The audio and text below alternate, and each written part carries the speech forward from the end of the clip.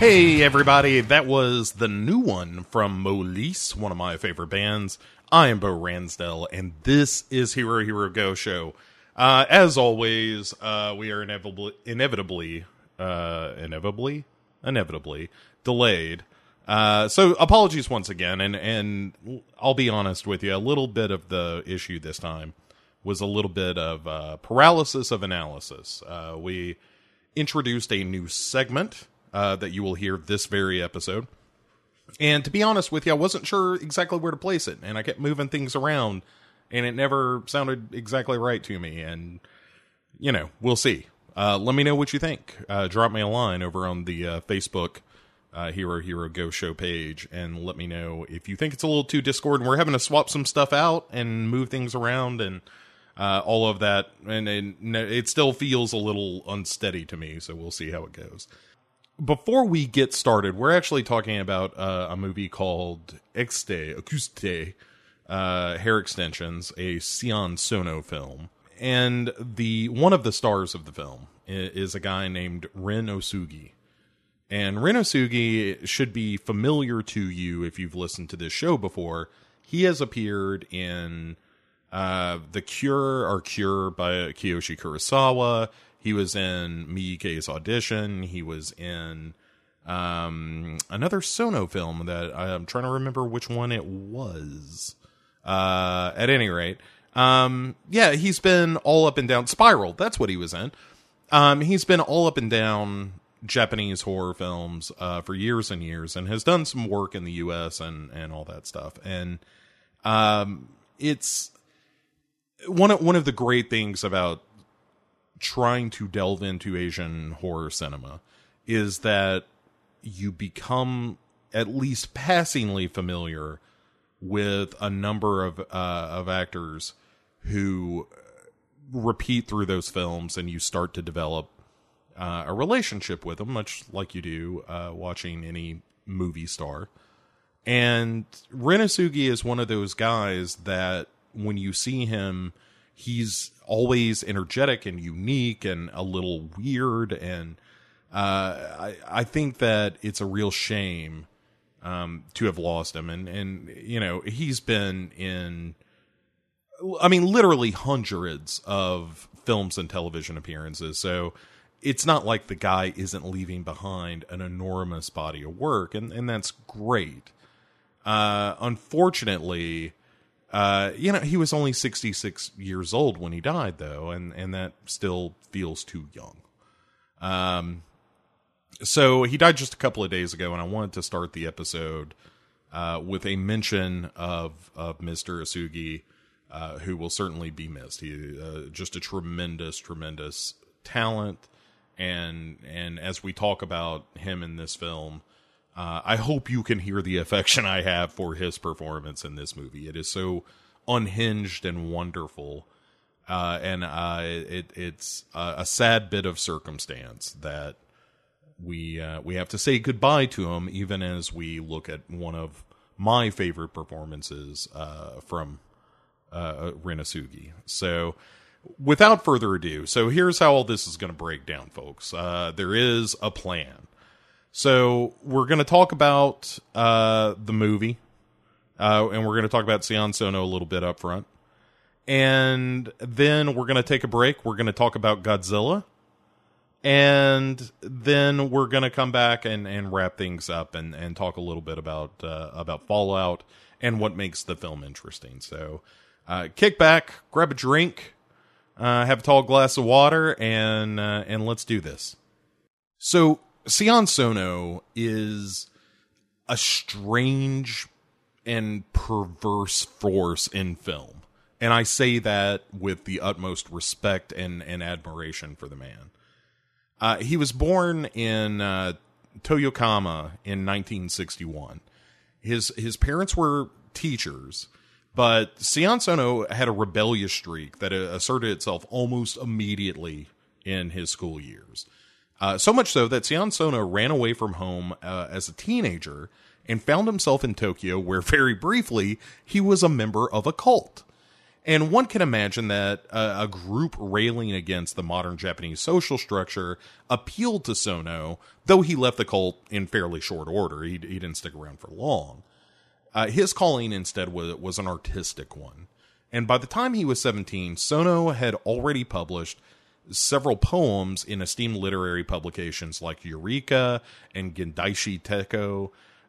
He's been compared for his work in poetry to the so-called real father of modern colloquial Japanese poetry, a guy named Hagiwara Sakutaro. And it wasn't until 1985 when Sion Sono revealed his first film project, which was titled, appropriately enough, I Am Sion Sono. It's a 30-minute short film that was literally nothing else than Sion Sono staring into a camera, reading his poetry. And the film premiered at a film festival called the Tokyo Pia Film Festival. And it I'm sure it registered on someone's radar, but it wasn't until 2 years later, in 1987, that Sion Sono came back to the Pia Festival with a film called Otoko no Hanado, which won the grand prize at that festival 2 years after his first film appeared there. And it's important to note that Sono as poet is essential to his nature in a way that informs Sono as filmmaker. He is an artist who is intent on communicating with emotion and words carefully chosen. He often bucks descriptions of his films, though, as being poetic, which to Sono became synonymous with beautiful, which in common parlance it kind of does in Japanese. Sono wants to make it clear that something can be both poetic and ugly at the same time. Sono's second full feature was a movie called The Room in 1994. Not that The Room, another The Room. And it's a black and white film about a killer searching for a room in desolate Tokyo space. And it traveled all over the place on the festival circuit. Didn't do great at the box office, but Sono's work continued in that vein. It was very experimental. It was very art house. There's some pink Eiga titles thrown in there, like, most filmmakers at the time in Japanese film. He wasn't above it. He did a little titillation kind of film. And there are a couple of movies in that mix that are kind of worth mention, if not viewing. There's one called Keiko Desukeido, which is about a waitress who's dealing with her father's death. That's really interesting.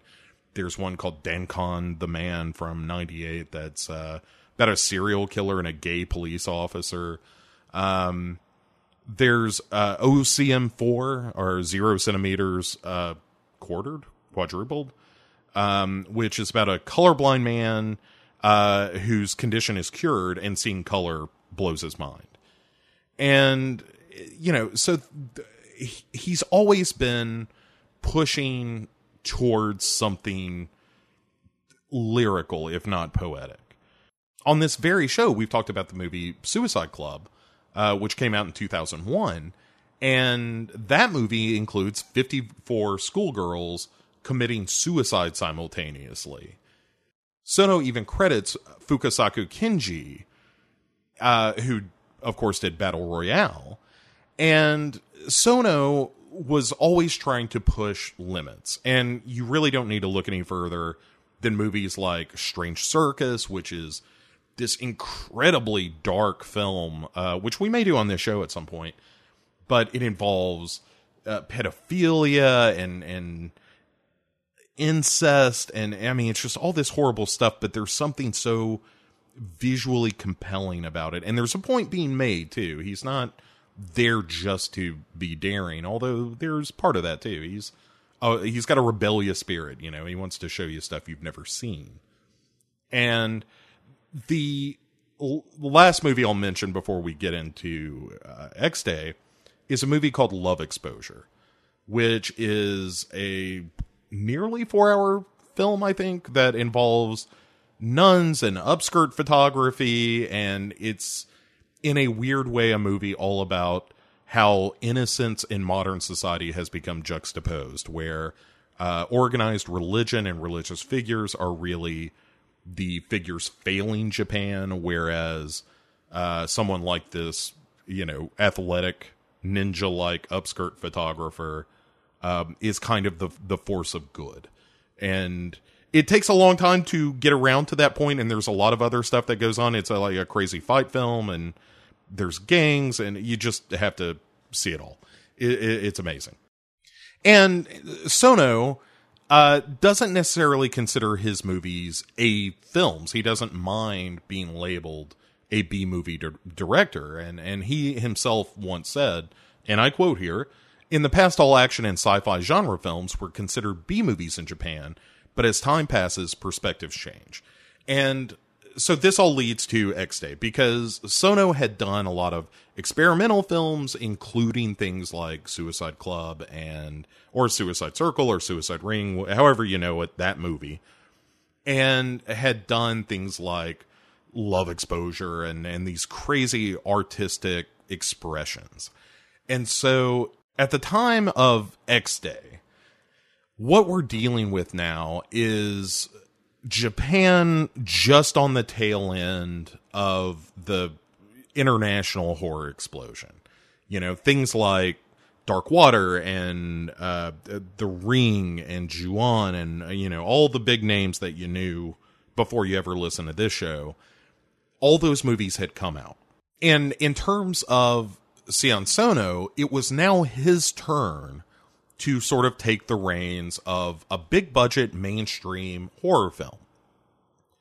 So he chose for his first mainstream film, Exte, which is a film about haunted hair. And we'll get into the plot here in just a minute. But it's worth noting, before we dive into any of that, Sono was being groomed to be another Miike or another Kurosawa, not Akira, but Kiyoshi in this case. And that's not something that seems to appeal to Sono all that much. And so he creates Exte. And let's just get into this movie. It is, of course, called Exte: Hair Extensions. It is a movie that is decidedly about haunted hair. So it's a silly premise, but the movie takes itself surprisingly seriously, mostly. But even from the beginning, we know that things are a little bit silly, because we open, join me if you will, on a shipyard in Japan, where a couple of guards are taking a stroll through the docks, and they're talking about winning the lotto. And one of them is complaining about how long his nose hair is getting. And already Sono is, winking at us a little bit. And they see a guard who calls over these two other wandering patrol guards and says, "Hey, there's a container over here that smells pretty rotten." And inside said container, they find that it is crammed full of human hair. And one of them even says, "Hey, I bet it's for hair extensions, which are fashionable among the girls these days." And as they debate whether the hair smells bad in bulk like that, or if it's just a stinky hair versus, hey, it's a bunch of hair and that's what makes it stinkies, the two guards we followed see a face emerge from the hair, which is a dead girl holding a bell on a ribbon. Enter Kazumi, played by Ren Osugi, who is a delight in this film. He is a watchman at the local morgue. And once the doctor leaves, and, this is where they brought this body that they discover in all the hair, and Yamazaki is all about hair. He is, I believe what is called as a trichophiliac, which is someone who derives erotic pleasure from the grooming and stroking of hair. Just hair in general just really gets the engines going. And hey, who am I to judge, really? If that's what does it for you, fine. Just don't go as far as Yamazaki does in this film, which is going through all the bodies in the morgue, opening up the body bags, checking their hair and rejecting them if their hair is not good. And then he finds a corpse whose hair he adores, and he begins to shear it as he imagines the heads of the girls that he rejected earlier, as well as the girl that he's, currently shaving, all staring at him. And the girl whose hair he's cutting rolls a tear. And then opening credits. Like, we get a little bit of a delayed opening credits just so we can have this opening sequence where we establish Yamazaki as being a weirdo, and that there is a corpse found in hair. And already it's absolutely bizarre, and also, I think, wonderful. So we are then introduced to Yuko, who has fallen asleep once more, practicing to be a beautician, a stylist. And Yuko is played by Chiaki Kuriyama, who you would recognize from Kill Bill and Battle Royale. Her roommate is Yuki, who is played by Megumi Sato, and Yuki wakes her up, and there's this whole thing where they talk as if they are characters describing their own actions. And it's an interesting bit of wordplay that Sono uses here. And he's constantly reminding us that we're watching a movie in subtle and sometimes not so subtle ways. And this is one of the more subtle ones, where the characters interact with one another as if they're in a movie, as if they are characters who are aware that they're in a film. Even though they're kind of playing at it, we know that, oh, that's actually true. And it's really an interesting technique. But we get some backstory where we know that Yuko's late for work. She's been working at this salon for a couple of years, which, by the way, the name of the salon is named after a French serial killer. So that kind of gives you another hint at Sono's sense of humor. So while Yuko is going to the salon, Yuki, the friend, is working to support a dance studio. And Yuko is biking to work. She's narrating the journey to work. And again, just re-emphasizing this idea of, hey, we're in a play of sorts. We're watching a movie. We're being told a story. And as she's driving along, there's a very pointed shot of her hair, which is very long and very beautiful, I would say. Well done, Chiaki Kuriyama. You have great hair. At the salon, Yuko is arriving, and she's greeting all of her coworkers, and we, kind of get some stereotypes in there. This is also where she reveals, like, oh, we're using overly explicit dialogue, and that's what she's adopted. And then eventually that all falls away as other people show up, and we see there's, like, the tough lady stylist, there's the gay guy, a couple of others, and then there's the owner who's middle-aged lady who's running the shop. And she tells them, again, this is an incredibly Japanese thing to say, that the customer is giving them their time, not the other way around, and that they should always appreciate the customers, not as a source of pay, but as someone who is giving their time to them to perform their stylist moves. And then we are treated to a shot of Yuko's sister, who is a little bit sleazier a lady, and she is dragging her kid down the road. And the kid says, hey, this isn't the way to school. And the mother, who we don't know at this point is Yuko's sister, but doesn't matter, it is, gives this kid a swat. And already we're like, this mother, not cool. So once we leave those pleasant figures, we go back to the morgue, and we're opening up the corpse found in the container. Like doing an actual autopsy. But when they do open the container, it splits open and reveals that there's hair stuffed inside, and that her organs and her eye have been surgically removed. So the theory from the cops is that she was kidnapped and then she was sold to harvest her organs. And Yamazaki is super pleased when the cops finally screw out of there. And he sees that there is a bell still tied to her wrist. There is one thing about this makeup that I dearly love is that the eye socket where she is missing an eye has a bunch of hair coming out of it, which I think is real cool. So again, don't watch this movie if you've got any sort of reticence in seeing some somewhat extreme imagery at times. This is one of Sono's tamer films, but it ain't without teeth. And in the process of stealing the body away, Yamazaki notices that her hair has already started to grow again. And just like we saw before, we see another tear roll, and this time it's rolling from the hairy eye, which is real unsettling.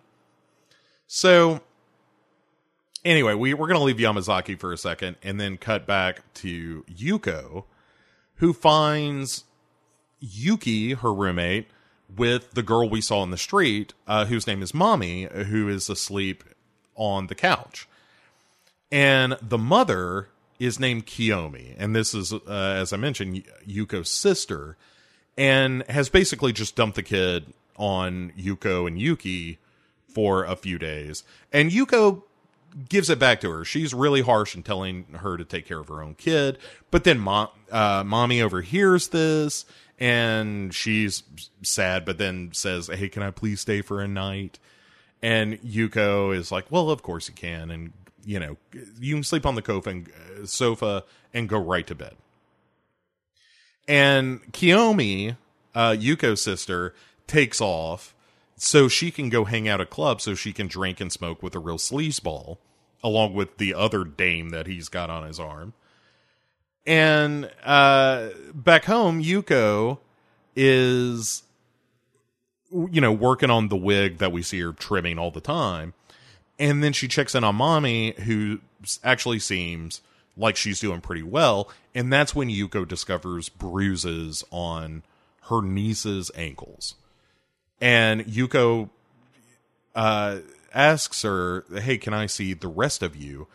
And then Mommy runs off, and Yuki catches her along with Yuko, and they find not just bruises, but they find scars on her back. And Yuko tells her roommate, hey, this is clearly my sister because my sister is terrible, which is in fact correct.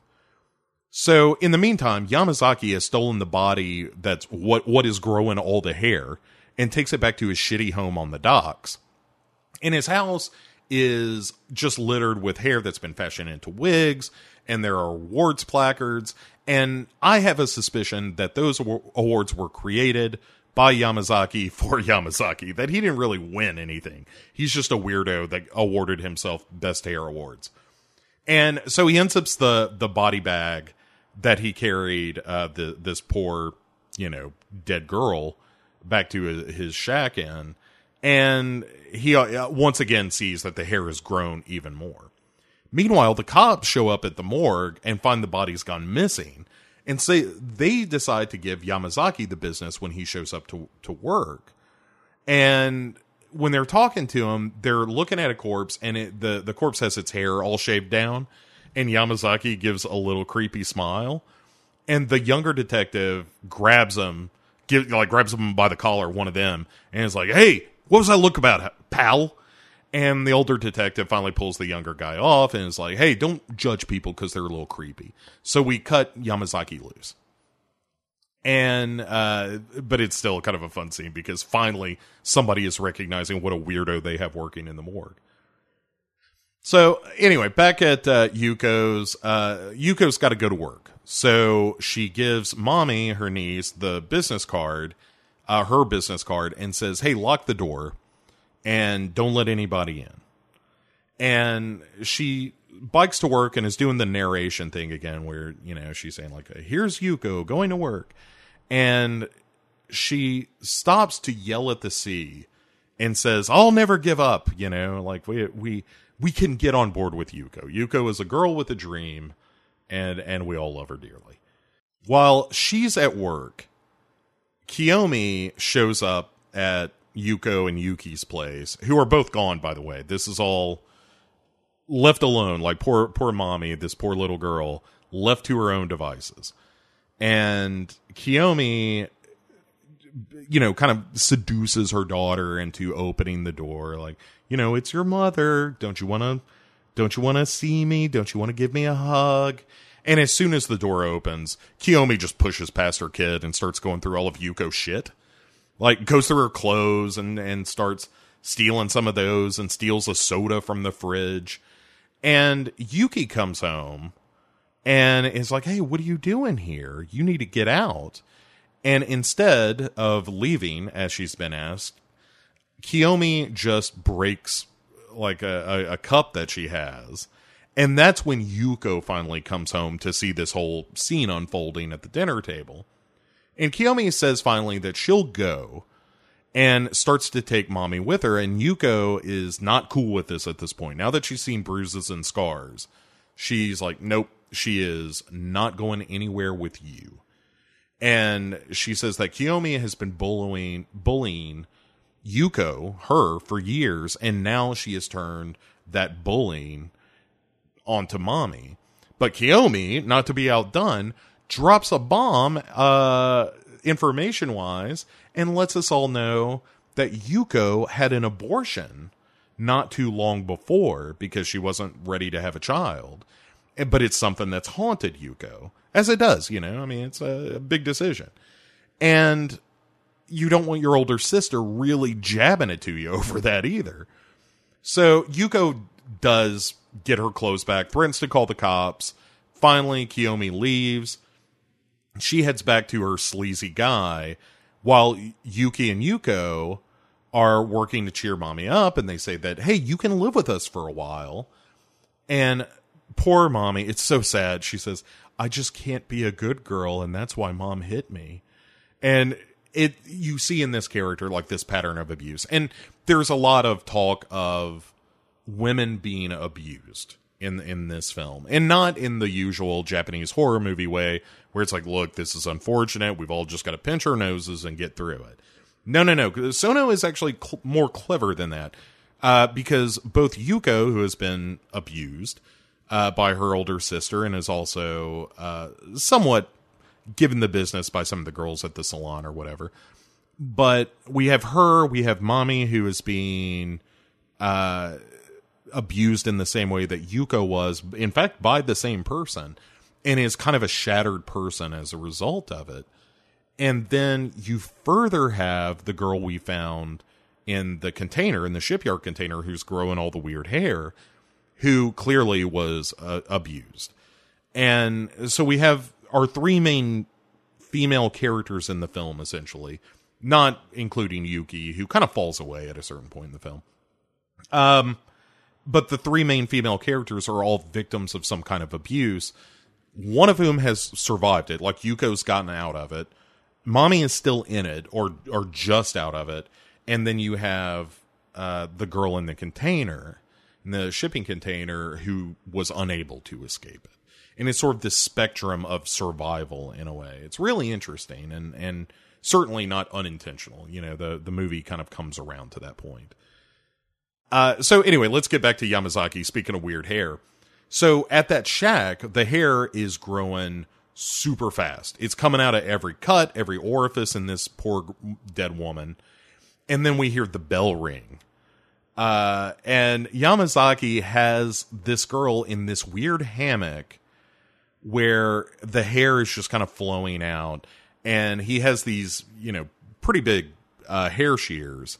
And just keeps hopping around saying, like, let it grow, keep growing and growing forever. And then he cuts some of her hair and he whispers to the body, all dirty women have to do something about their filthy hair. So we understand that he has this erotic compulsion when it comes to hair, but also he is just a terrible, terrible person. And has this view of women that is unsettling, to say the least. So, but does mimic, worth pointing out, the attitudes of the men who eventually we will discover have hurt this girl found in this shipping container. So Yamazaki, now that he's got all this hair that he's cut off of this poor woman, goes to a salon where he's brought some extensions, some of the titular hair extensions that he's created from the haunted hair coming out of this corpse. And the stylist starts wearing them and gets complimented by one of the customers that she's working with. And then we see Yamazaki kind of screws off because he's got to get back home. Once he goes home, there's kind of this interstitial scene with Yamazaki going home in between what happens to the women at the salon. When he gets home, the hair is going nuts. It's growing all over the place. And Yamazaki says that his stolen hair mistress must be angry. And so, true to that, we cut back to the salon where one of the extensions in the stylist's ear creeps into the stylist's ear, and she starts to get flashbacks of what happened to our hair girl, where she was kidnapped, she was thrown into a Christmas tree, which is why she has the bell tied to her, and then she's injected before being thrown on a table where strange men shave her hair. And as we're getting those flashbacks, we're also cutting between that and the stylist who has been infected by this crazy hair, almost killing her customer a million times with scissors until she finally just drives scissors into her ear. And there's a really nice bit of sound design here where when the camera focuses on the customer, we lose some sound. It's really cool. Anyway, I love Sion Sono.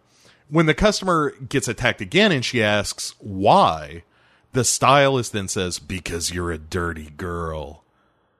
And then we get this great shot from outside the salon where a young girl and her mother are passing by. And the girl says, "Why is everything in that shop all red?" It's great. It's a great scene. Why are you not watching Exte right now? So Yamazaki, after all this falls out, Yamazaki is singing a song about letting the corpse's hair grow, and then he sees a news report about the stylist who's killed herself after killing the customer. And he tells his hair corpse, like, "Oh, you are so great when you're angry." So now we also learn that the detectives who were on the container case are also on this stylist case. And Yamazaki also has gotten a wig for himself. I don't think it's the corpse hair. I think it's just a wig he has. But it's crazy. He's in a USA shirt. He's videotaping people just on the street who have nice hair. And then he happens to see Mommy on her way to the salon. Because poor Mommy has, once Yuko and Yuki left for work, she starts screwing around with the scissors and the wig that Yuko has been working on and trying to imitate, her older aunt, but she's screwing it all up because she's a kid. So she tries to fix it and she makes it worse, and then she starts crying, and then she tries to find another head and wig and from the closet, and then all those just spill out. So she takes the business card and she decides she's going to go find Yuko so she can confess her crimes, essentially. And as we see Yamazaki spy Mommy and begin to follow her, then we get a quick cut where our hair girl opens her single eye, which is all milky white, and we know shit is about to go down. So Yamazaki shows up with Mommy in tow and saying like, "Hey, I found this girl. She had this business card. She was headed here." And then he sees Yuko, and more specifically, he sees Yuko's hair, and he loses his mind. So when he realizes that everyone is staring at him, he decides to beat feet, but not before saying, "If all the bitches in the world, women, had hair like yours," and then realizes that he said something terrible, and then off he fucks. So Yuko and Mommy are now taking a taxi home. Like, Yuko has to leave work. She also has to get some shit from the driver because he sees that Mommy is afraid that Yuko's going to hit her. and is, he's like, hey, lady, don't hit your kid. And she's like, I didn't do that. So they get inside. Yuko is furious initially. She doesn't beat the girl, which is a plus considering what Kiyomi's been up to, her sister. But she does leave mommy at home and says, look, I gotta go back to work. Don't touch anything. You stay right here. Don't touch anything. Don't move anything. Don't do nothing.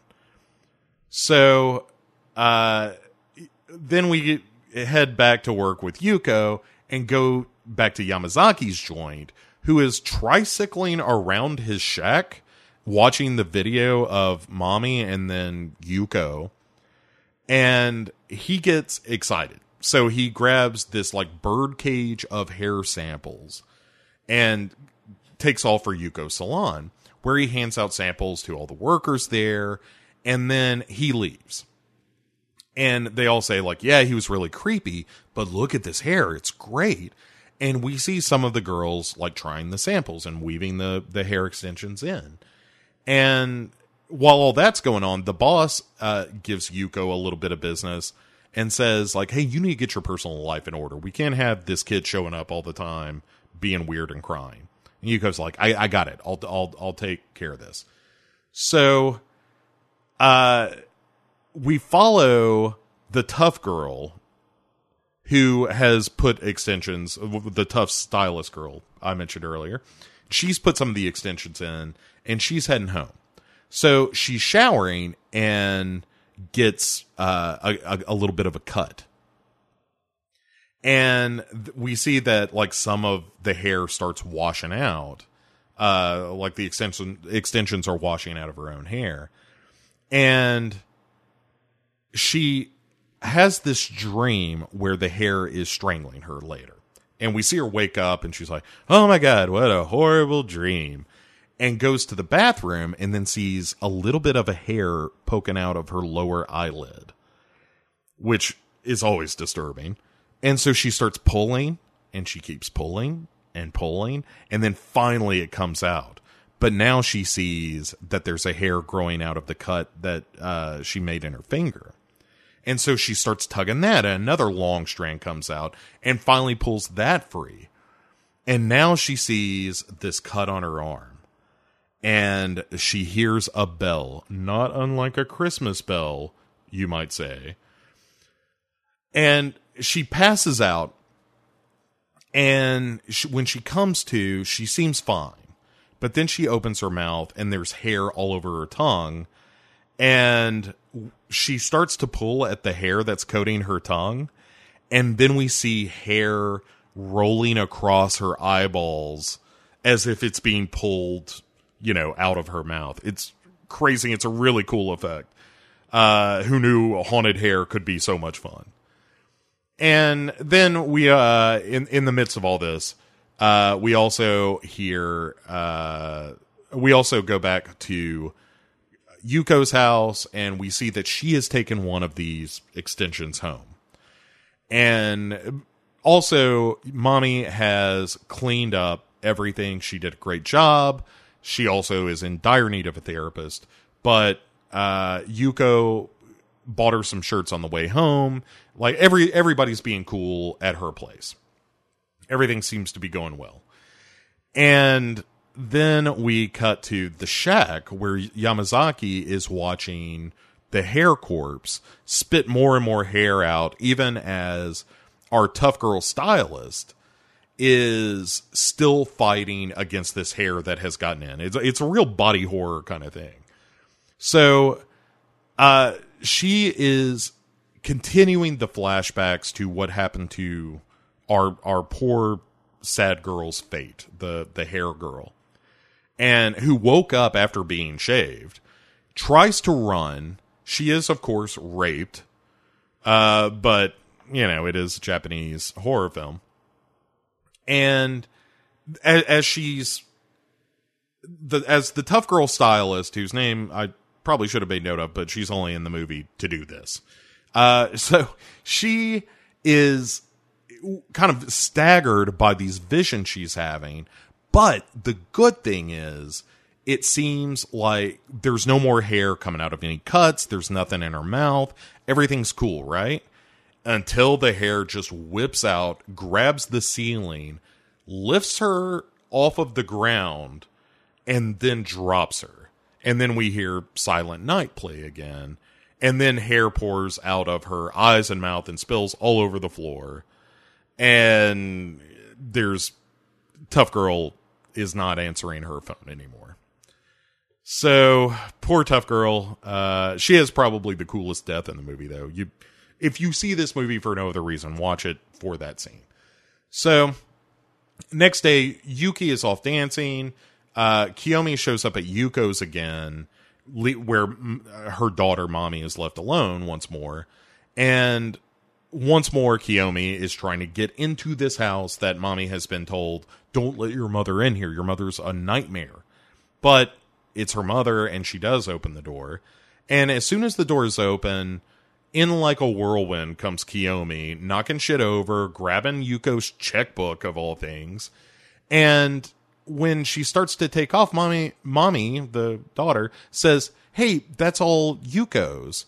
And Kiyomi smacks Mommy for bringing that up, and then grabs all the shit she stole, and then takes Mommy with her. So we followed them to Kiyomi's boyfriend's place, who we've seen at the bar a couple of times, and he is just a real dirtball, and he's complaining about how nobody's got manners anymore, and blah, blah, blah. So they decide to instill manners in Mommy. Why not just kick her for a bit? And so she does, and then shoves her under some shelving and says, like, you stay there. That's where you belong. Out of sight, out of mind. And they're going through all the shit that Kiyomi stole from Yuko's place, which does include one of the hair extensions. And then the boyfriend lays down on the extension, but when he moves again, it's kind of stuck to his arm. And he's tugging at it, and they're kind of laughing about it, not really sure what's going on. And then the hair explodes outward, just carving up the floor. And we see Mommy's view from inside the cubby where she's hiding as hair flutters outside. And then Kiyomi flies into the cubby and says, no peeking, idiot. And then gets snatched away, and the room goes black. So, Yuko comes home to find the place a wreck. She calls Yuki, and Yuki's like, I don't know what's going on, but Mommy's not home, and the place is a mess. And poor Mommy has come out of hiding in, her mother's boyfriend's place. And there's this great little detail where there is a metronome that has been knocked over that is swinging, so there's this underlying beat to the whole scene, providing like true legitimate rhythm to it. And the place is naturally a wreck. There's strands of hair all over the floors and the wall. Mommy kicks over the metronome, which makes her freeze because she's like, what if this hair comes for me? What if the hair can hear? I don't know the rules. So she's creeping along the wall, just terrified. And around a corner, she sees a door swinging open and closed. And then she accidentally kicks a Close Encounters police car, which lights up and goes driving into the dark, where it lights the sirens of this little toy car, light a literal mountain of hair along with a dead Kiyomi. And the hair comes after her, right? It's almost like The Thing, where it's whipping around. But Mommy jumps from the balcony of the apartment into a bush below and escapes. And so she's taken to the hospital, and Yuko catches up with her there. And finally, the detectives are there waiting. And she's able to identify her sister's body at the same hospital. And they're like, look, there's something fishy going on with all this hair business. Mommy wakes up, and Yuko says, hey, what happened? What did this? And she says, it was a monster. A hair monster killed my mommy. And the younger cop, the one who gave Yamazaki the business earlier, a guy named Tamura, says he thinks that this is all linked because of that very hair.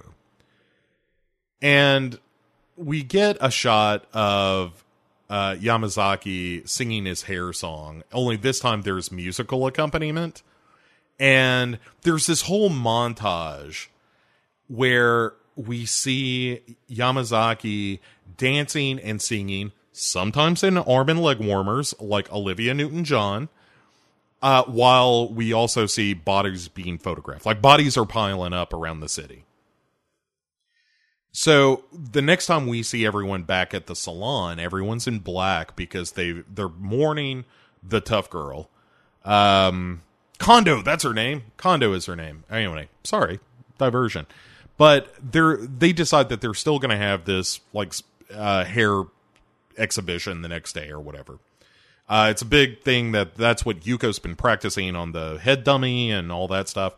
So Yuko decides that she's going to give one of the mannequin heads that she's got with all the hair to Mommy, who, we last saw getting in trouble for ruining all of Yuko's shit.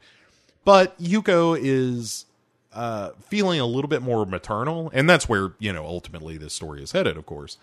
So she's telling this story as she gives Mommy, this head and the wig, and is showing her a little bit of how to cut hair. And she says, when I was a kid, I loved going to the salon with my mom. I was fascinated by this stylist, and it's noteworthy, I think, that in the flashback that Yuko has here, where she's thinking back on her mother and her mother's stylist, the stylist is a guy. I mean, most of the characters in this film are female, but I don't think there's anything being said about gender there. At any rate, so she's saying, she loved going with her mom because the stylist could take anyone and make them look beautiful. She made her mother look beautiful. And it's a really nice scene between Yuko and Mommy, and we start to feel the bond between them. And the next day at the big exhibition, Yuko decides, you know what, I'm going to do Mommy's hair because, the style that she was working on got ruined when Mommy went to town with the scissors. So she's going to use Mommy as her own kind of test subject. And she's going to give a style to her niece the same way that her mother got one. And Yuki's there for support, and it's all going well. She does notably use some of the haunted extensions on Mommy here. And at that point, we know, like, all right, we're closing up shop here, movie wise. Like, we're getting all the pieces in place. Mommy is now in danger because of the hair extension. The detectives show up, and they're like, hey, we got to call this little exhibition off. We got to ask questions. We got dead bodies everywhere. But everyone stops to watch Yuko finish styling Mommy. And when they're done, everyone applauds, and Mommy loves it. And it's a nice moment where we reemphasize the relationship that's grown between these characters, and also the fact that Yuko has in fact become a very good stylist. But the detectives start asking about all these hair extensions, and Yuko starts to put all this together. But in the meantime, Yuki has taken off with Mommy to take her home because, hey, she doesn't have to stick around to talk to these detectives. But Mommy is cutting hair, and with the dummy that Yuko gave her, while Yuki is just doing Yuki stuff, dancing and whatnot. And then hair starts spilling out of the phone and lifting off of the lint roller, and shit is going crazy behind him. Like, they don't see it yet, but hair is going nuts. And Mommy cuts the extension on the mannequin and sees that the hair bleeds, which is the first time I think we've seen this, and it is notable later. So Yuki sees all the hair growing, and very calmly, because Yuki is an awesome character, and don't you ever forget it, she takes Mommy to a bedroom and closes the door, but the hair still gets in, and it's all over the place. And So Yuki tells Mommy to run as the hair swarms around Yuki. And Mommy just passes out. Yuki is suspended in midair. Yuko finally shows up and the door's locked. When she finally gets in, it's just all hair. Like she has to push her way, literally push through hair to get into her home. Meanwhile, of course, the radio is playing Silent Night, and she sees that Mommy's unconscious. Yuki's in, crazy hair bondage. Then Yuko starts to cut the hair on Mommy to get her free, but the hair grabs her and chokes her out. And at this point, Yamazaki shows up and tells the hair, no, let these two go, meaning Mommy and Yuko. Well, while he's there collecting Mommy and Yuko, the detectives actually show up at Yamazaki's shack. So they find the hair, they also find the body, and as they're about to try to remove the body, the hair jumps at them. And so there's business. And Yamazaki, we cut away from that to Yamazaki, who's driving home in his, there's no other way to put it, folks, it's a hairmobile. And he's kidnapped Mommy and Yuko, and when he gets home, he's kind of dragging them in, and he finds the cops, and he starts ranting against them, and they're kind of tied up in hair. So he's railing against the police and punching the cops in the face, and he kind of beats the shit out of Tamura, the younger guy, and then he chokes the older detective, and then he says to Yuko and Mommy, you can stay with me now, because we're all bound by hair.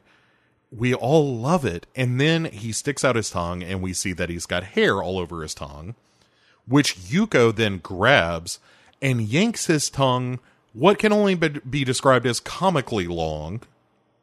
And this is where the movie descends into utter madness. Like, everything up till now has been somewhat subdued. Like, this is the mainstream horror movie that I think everyone wanted. But in these final few minutes of the film, Sono decides he's going to have himself a good time and not necessarily stick to the rules of Japanese horror films, which in this scenario would dictate that there's this curse that it will either be transferred or whatever. And it's probably worth mentioning, this goes back to the idea of the yurei that we talked about in movies like Ju-on, the spirit that is horribly wronged, as this girl was, and she becomes a vengeful spirit. And so that's what this girl is. So normally in those films, nobody wins. It's just things are horrible and maybe we'll be okay at some point in the future. And Sono, it wraps things up a little neater, I think. When Yuko grabs the tongue and pulls it like 2 feet out of this guy's head and then lets it go and it snaps back and all that stuff, it's very silly and it's almost Looney Tunes-ish, but I'll admit to you, it's not my favorite part of the movie. I like it when it's more normal, for lack of a better term, when talking about a movie about haunted hair extensions. I don't necessarily care for the slapstick nature of this, but I do think it's incredibly interesting that Sono as a filmmaker decided, no, let's diffuse all the tension that I've worked to create with these kind of silly moments. Yuko and Yamazaki end up kind of fighting, and Yuko cuts his neck with some scissors, which just explodes with hair. And Yamazaki then comes at Mommy with scissors of his own, and he cuts her hair, which begins to bleed. So the thing that I find so great about this is that in this moment, we understand that Mommy is, if she were to die, she would become a vengeful spirit. That she is another victim, much like our hair girl was, and that someone's got to step in. Someone's got to stop this. And Yuko has begun that process, but now Yamazaki is yet another person trying to abuse her, and we see that if he is successful, he's going to have not one, but 2 yurei on his hands, by all accounts. And behind him, though, the hair begins raising up Michael Myers-like. And it's the hair that has been inside Yamazaki starts to pour out of his face, and then his eyes, and then out of his fingernails, and he's just shooting hair out of every possible orifice. And then he screams, "Ecstasy!" So Yuko grabs Mommy and runs out of there. Yamazaki starts to chase them because he's not completely dead yet, but the hair has him, and then lets him go long enough to whip 2 strands across the doorway, which, as he runs, sever his head and his feet. At which point, his head lands on his feet, and he wobbles around like a cartoon character. And then we see the hair girl, who has risen up in the background, lie back down, and the bell drops from her hand, and all the hair that has been coating this shack retracts into her wounds. And our last shot of this girl is in the hammock, unbruised, has normal hair, and is actually quite lovely. And the final scene of the movie is, after all this nightmare is over with, we see a nice shot of Yuko and Mommy just going to the beach and being a family. And it's surprisingly optimistic, but also it satisfies the theme of the film, right? Which is, this is a movie all about women trying to survive the people who are doing their level best to destroy them. And as I said, the hair girl unfortunately did not survive it. She finally destroys the last man that had abused her. And now that he's gone, she can rest easy. Mommy is still somewhat on the brink, I think, when we leave this movie. She is not a possessed spirit, certainly. She's still alive and all. But it's going to take some time. Like, she has to heal the wounds that have put her in this position of potentially being a vengeful spirit. Even though this is nothing that's explicitly stated in the film, I don't think that you can discount the fact that the only 2 people in the film whose hair bleeds is our hair girl and Mommy, both of whom who have been horribly beaten at times. And so that's it. That's kind of the story of Exte. The plot of the film, as it were. And it's a tremendous film. And Sion Sono is a wonderful director. He has a great eye. It's worth watching. But I also think that what's interesting about a movie like this, like, Ju-on is just kind of scary, right? And you can argue that something like The Ring has some deeper subtext and so forth. And I don't think that's wrong. But at its heart, it's kind of a sci-fi horror story, really. It's more about the plot than it is about the characters. And I would say that what makes Sono's films different from other Japanese horror films is that he is far more interested in the characters and the themes that he is exploring than the horror itself, even though he does that surprisingly well. So, yeah, let's talk a little bit about where Sono is now and what I think is a good reason to continue to watch Sono's films. And then we'll wrap it up. But first, ladies and gentlemen, it's time for your first visit to the G-Spot.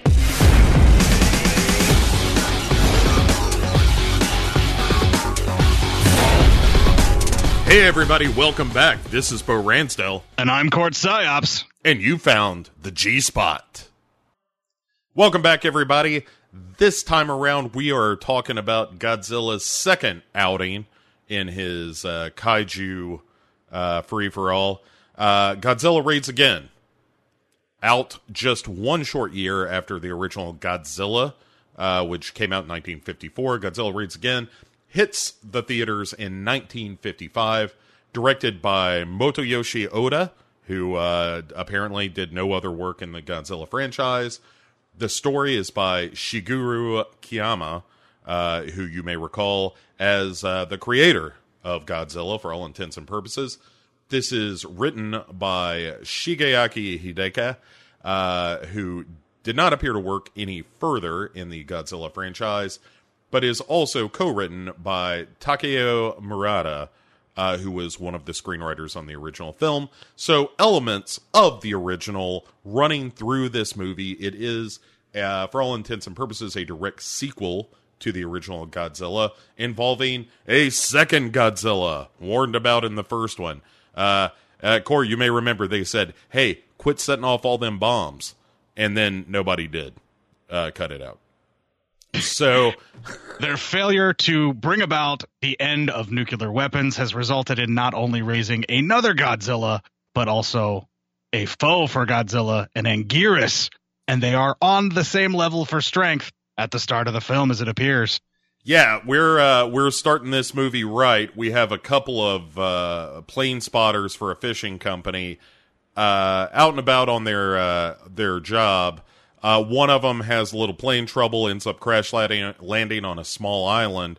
By the time he is rescued by his friend Yoko Ono, he is, in fact, has found the lair of this new Godzilla. Unfortunately, as you mentioned, Godzilla is not alone. He is with Anguirus, who appears to be an ankylosaurus. That will be confirmed later in the film. But what we're dealing with here, Court, we got ourselves a four-legged dog monster fighting Godzilla. Now, it seems to me Godzilla, he may not have the reach, in fact has almost no reach. But he's got the tail, he's got the fire breath. How does Anguirus even stand a chance in this matchup? Well, first of all, Anguirus' shell is covered in very deadly spikes. Kind of hard to get a hold of him, and he uses that to his advantage. He also has a tail, which does have a very large bashing-like implement on the end of it, almost like a Stegosaurus. And the shell looks an awful lot like an armadillo, only with more spikes. It's going to be a real matchup for the first battle for Godzilla. He has never fought another kaiju before. This is the first time out. The first round goes much as you might expect. There's some tussling. There's some slapping. I think maybe Godzilla called him a few names. But no fire breath in the first round. It's also important to note that Anguirus is willing to throw down at the slightest provocation. He even is looking for a battle at all points. They are more or less the honey badgers of the kaiju universe. He's a scrappy fighter, Court. Nobody's taken that away from Anguirus. Fortunately, our heroes of the film are managed to escape the island as Godzilla and Anguirus fight, and take news back to their company. Hey, we got a problem. Godzilla's back, and this time, there's company. Court, let's bring in an expert. Professor Yamane from the first film was basically one of the minds who led us to defeating Godzilla the first time around. It's natural, it seems to me, that you want to consult him at a time like this. Considering that he is the only scientist left alive to face Godzilla after Serizawa's self-suicide, it's probably for the best that they consult the only living scientist. It's a good point. Also, the kids love him. Yamane is popular, no doubt about that. So Yamane is brought in, asked, hey, what's going on with this Anguirus cat?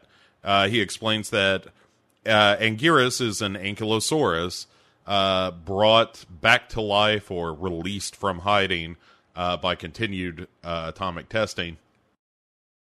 Also, we got nothing, Court. Yamane is quick to say he has absolutely no solution in stopping Godzilla.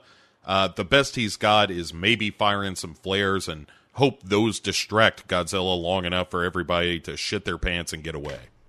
He also offers thoughts and prayers, as those of us in the States know, is completely useless against anything like weaponry, so therefore hopeless against the Godzilla. You got that right. Prayers are complete bullshit, Court. So, after a consultation with Yamane, we enact Plan Flares. And when Godzilla, in fact, rolls up on Osaka this time, taking a slight detour from Tokyo this time around, do you think being on the road is going to hurt Godzilla's chances? I don't think so.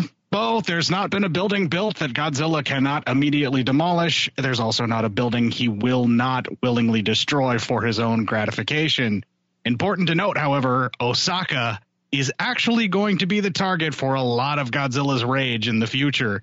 He always gets credit for destroying Tokyo because of the first film, but he very rarely goes back to Tokyo, spends a lot of time destroying Osaka and Osaka Castle. You know, you got to think if you're a citizen of Osaka, that trade's got to make you happy. Well, on one level. On many levels, it's terrible. It's really, really horrible.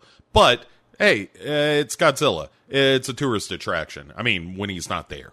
That is correct. The rebuilding is quite good for the economy. However, the destruction is very bad for the insurance market.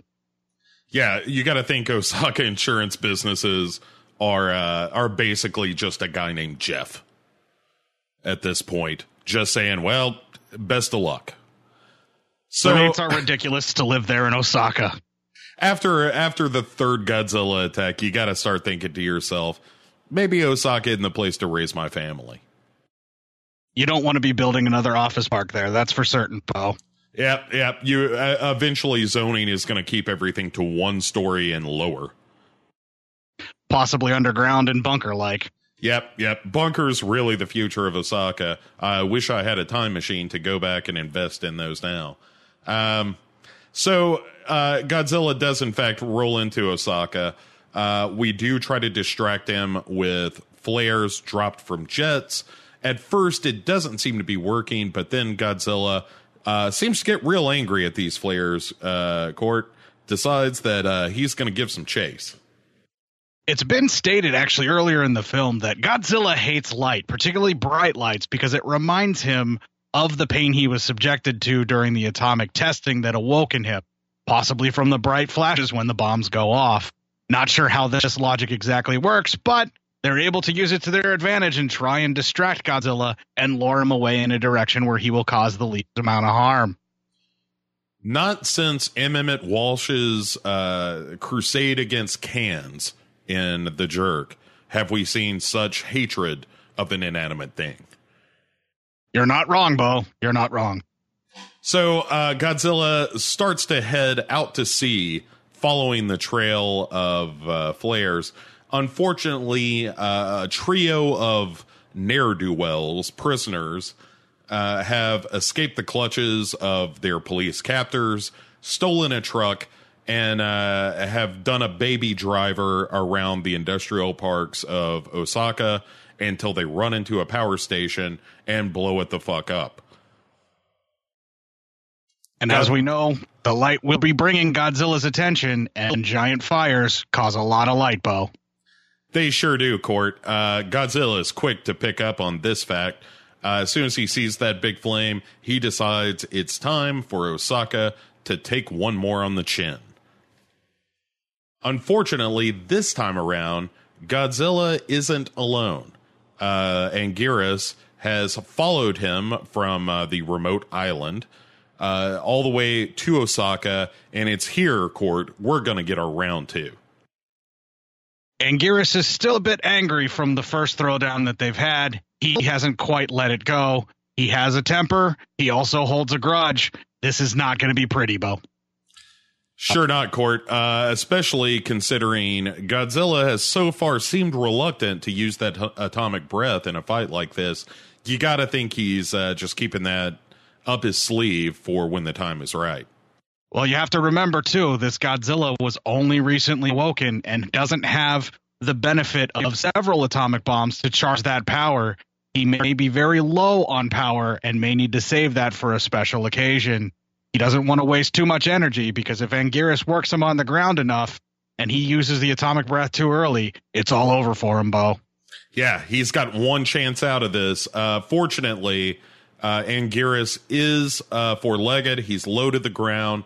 Despite his spikes, Godzilla is going for the neck, the one vulnerable spot. Godzilla gets in, he works the neck, he's chewing, he's chomping, blood is spilling. It really looks like the tide is really turning into Godzilla's favor at this point. And at the point where Anguirus is wounded and bloody and Godzilla gets him onto his back, you got to think that's terrible news for Anguirus. That's the last thing he wants. Well, it's a good thing that Godzilla had actually trained with the Voldemort-Daninsky werewolf to know that the neck meats are the tenderest meats to get after. And once Anguirus is on his belly, we're talking soft underbelly. It may be delicious, but it's all danger for him to be that way. Yeah, because Godzilla's ready to fire up that barbecue, and everyone's going to be eating Anguirus after this. The atomic breath comes fast. It comes just when Anguirus is most vulnerable. I got to tell you, in a moment like this, you almost start to feel bad for Anguirus. He just doesn't stand a chance. Well, you're never going to get the smell of cooked Anguirus out of any of the clothes in Osaka from here on out, Bo. That's just the case. Oh, that's how you're going to know they're from Osaka. You run into them and you say, wow, you smell like Anguirus. Cooked Anguirus can be quite delicious, but at the same time, you can only stand the smell of cooked chicken for so long. Too true, too true. But with Anguirus down, Court, you might wonder, hey, what are they going to do with the last 30 minutes of this movie? I was surprised to find that the death of Anguirus, really the end of your act 2, Godzilla goes on to stomp the ever-living shit out of Osaka, forcing people to evacuate, to flee their homes. And I was struck in this film, Court, by the fact that where the first film seems to be very much a film about the horror and horrific effects of something like the bombs dropped at Hiroshima and Nagasaki, whereas Godzilla Raids Again seems to focus more on the experience of refugees, of being suddenly displaced from your home, and also of living in a world where at a moment's notice you may be forced to drop everything, grab your family, and get the hell out of there. And I would say it's maybe not as chilling as the original film, but I was surprised to see that it wasn't content to just retread the same ground and actually had a different take on what Godzilla might represent to these people. Evacuation is always going to just move you where they don't want you to be. It's one of those things that happens in the film. There's a lot of evacuations. Some of them are successful. Some of them are not so successful. You get a lot of people that end up being moved to a wrong area where Godzilla ends up. You can just never predict the path of a giant monster. Truer words were never spoken, Court. They're a real catch as catch can in terms of predicting behavior. So we decide we got to get Godzilla the hell out of here. Osaka and the military of Japan lays into Godzilla with everything they got. We're talking mortars, we're talking tanks, we're talking jets, we're talking machine gun fire. Whatever we got, we are sending it Godzilla's way. Is any of this going to work? It never has in the past. Can we expect different results with conventional weaponry? More or less, the military is just there in an attempt to try and slow Godzilla down, Bo. They're not going to stop him. They realize that, but they can at least annoy him enough to try and make him change course, or at least to attempt to attack them. These brave men and women know that their lives are on the line, but they're protecting the citizens, Bo, trying to give them a chance to escape, to evacuate, to get out, to be in an area that is known to be safe from kaiju. And that's all the military is there for. They're just trying to save as many lives as they can, even if they sacrifice their own. Yeah, we're seeing some real heroes here. Everyone's going to remember where they were when Godzilla first came ashore in Osaka. Fortunately, we do finally get Godzilla out of Osaka.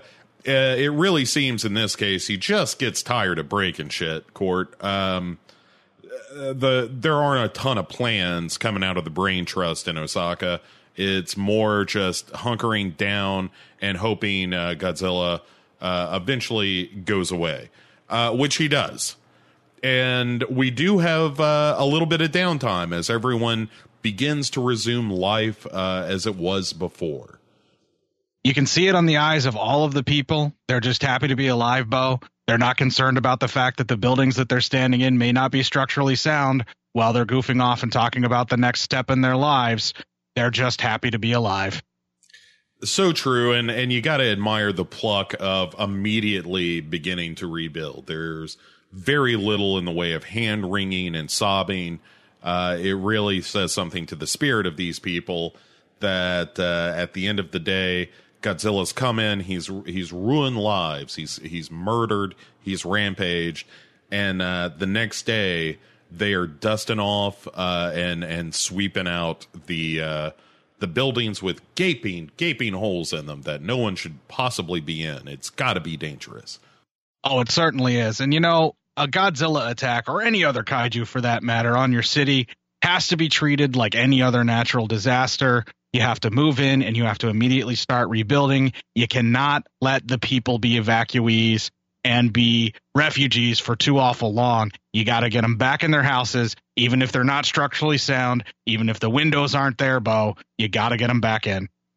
Yeah, it's a real spirit of let's get on with this. And unfortunately, because of the destruction, we've had to move the shipping company's headquarters from Osaka to Hokkaido. And it's several months later when a couple of our returning faces are out on yet another mission after the one of the ships has gone missing in the Hokkaido area, my understanding at least, far north of Osaka. Not sure about the directionality of where Godzilla's going to be. He may be north, he may be south. That matter of fact, though, he's such a large animal, he can be both north and south at the same time, Bo. Yeah, he can actually exist in 2 different days. It's crazy. So Godzilla, it turns out, has sunk another ship, is hanging out on his wintry island.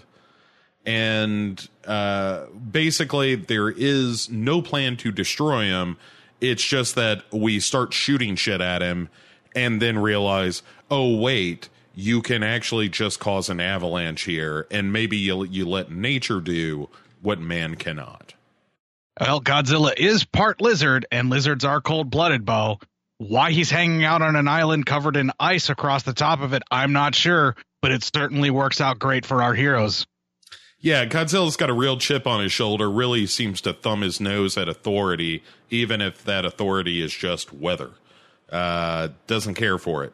So one of the more endearing qualities of our good Godzilla, sir. Yeah, you gotta look in this segment here in the G spot. You are never going to hear us talk ill about our man Godzilla. He's always a champion, even if he's not always a champion.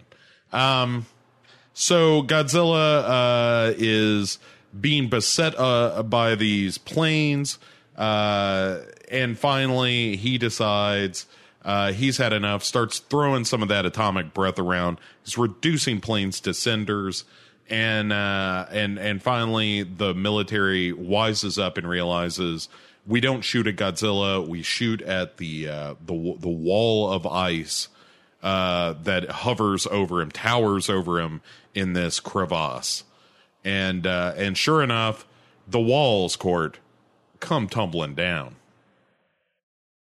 Gonna have to happen whenever you cause avalanches. It's gonna come down. So now that Godzilla is buried in ice, we can wrap up the film. There are weddings, people are smiling, people sacrifice themselves. It's all very touching. More importantly, Godzilla is frozen as shit under an avalanche of ice. You got to think this ain't going to last, Court. One hot day, Godzilla's tromping around again. Well, all it's going to take, Bo, is some climate change, and he'll no longer be chilling out there. Very true. So Godzilla Raids Again, I found to be a step down from the original film. I think some of the suit work looks a little shoddier. It did not. it did not have the weight and gravitas of a Godzilla. And yet, there are so many wonderful things about it. It's still a pretty smart movie. It is still the first time Godzilla fights a monster what wants to eat him. There are a lot of wonderful takeaways from the movie. It's got a snappy runtime. For all my criticism of it, I gotta say, on the list of Godzilla films we've covered on this show thus far, a solid number 2. Well, you are correct. It is, in fact, the second film that we have covered, so therefore it would be just below the first. Yeah, but, in terms of quality, I would argue Godzilla is a far superior film to Godzilla Raids Again, but there ain't nothing wrong with a little Godzilla Raids Again. It's very impossible to get yourself an Aliens or a Godfather Part 2. It's pretty improbable you're going to have that with your second sequel. Yeah, sure enough. But next time around, Court, we're going to extend the G-Spot to a full episode. One might say the G-Spot will be swollen and engorged to be an entire episode of Hero Hero Go Show, because we're talking about one of the heavy hitters next time around, Court. It's going to be Godzilla versus King Kong. Kind of like any kind of sports competitor fighting against the thing that influenced him and got him started. Godzilla going against King Kong. I mean, that's where he was created, was from King Kong. That was the influence. They're going to have to battle it out to figure out who is the biggest, baddest giant monster of all time. Yeah, I'm looking forward to that fight already, Cord. I mean, King Kong, he's a monkey. I love monkeys. My heart is in a lot of ways with King Kong, but Godzilla, he's our hometown hero. I don't know. There are so many good and bad things about the upcoming fight. I'm just glad you're going to be here to help guide us through it, Court. I don't know if I could get through it alone. It doesn't matter who wins, Bo, because in our heart, we're going to have them both be winners. Everyone gets a trophy when King Kong versus Godzilla. Court, would I be spoiling anything to say, hey, it's King Kong versus Godzilla, but it ain't just them? I don't think so, Bo. There's always going to be just a little bit more. Toho tends to ratchet things up every single film, and they don't ever really let up. Oh, I like the sound of that, Court. Court, thanks for being with us here on the G-Spot. We'll see you next month for one extra special, extra slippery episode. Well, I'm always glad to be here. You know, it's always a wonderful thing to find the G-Spot. Once you're there, you never let go. So yeah, a couple of final notes about Sion Sono and Exte. I would argue that Exte is as much a parody of standard Japanese horror films as it is a Japanese horror film. It takes a very silly idea and turns it into something kind of artistic at the end of the day. Sono himself is a fabulously interesting director. There's a movie called Tag that was available on Netflix. I'm not sure if it is any longer. That is also worth your time and also contains some of the same sort of feminist themes that we saw in Exte. It's really, really interesting director. I just love Sono to death, and I haven't seen everything because, good Lord, how could you? These guys are cranking out movies all the time. Sono less so. And it's also, as a final note about Sono, he has said a couple of times he's not terribly interested in making films in Japan anymore. He feels as if the studio structure has turned into a factory that just turns out like manga adaptations all the time, which isn't an unfair criticism. I mean, Miike has done some of those as well. And Sono prefers to do just kind of his own thing. He's been wanting to do a documentary about the Fukushima nuclear reactor disaster there.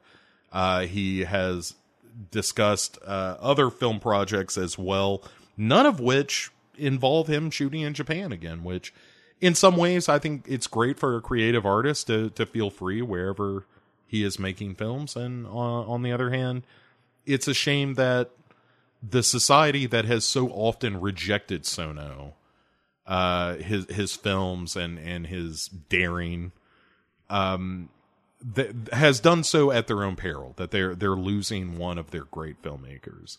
And if you don't think he's a great filmmaker, then I dare you to watch Noriko's Dinner Table and or Love Exposure and say that he is not a visionary mind.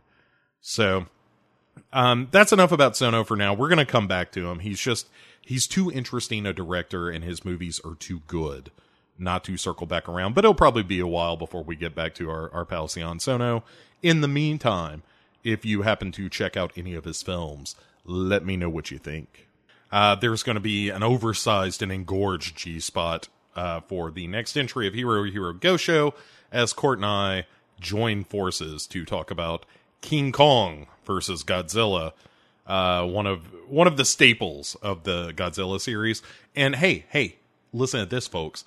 There's also going to be a bonus episode of Hero Go Show coming in March, which is going to include me and Richard Glenn Schmidt discussing the first two films in the Whispering Corridors series.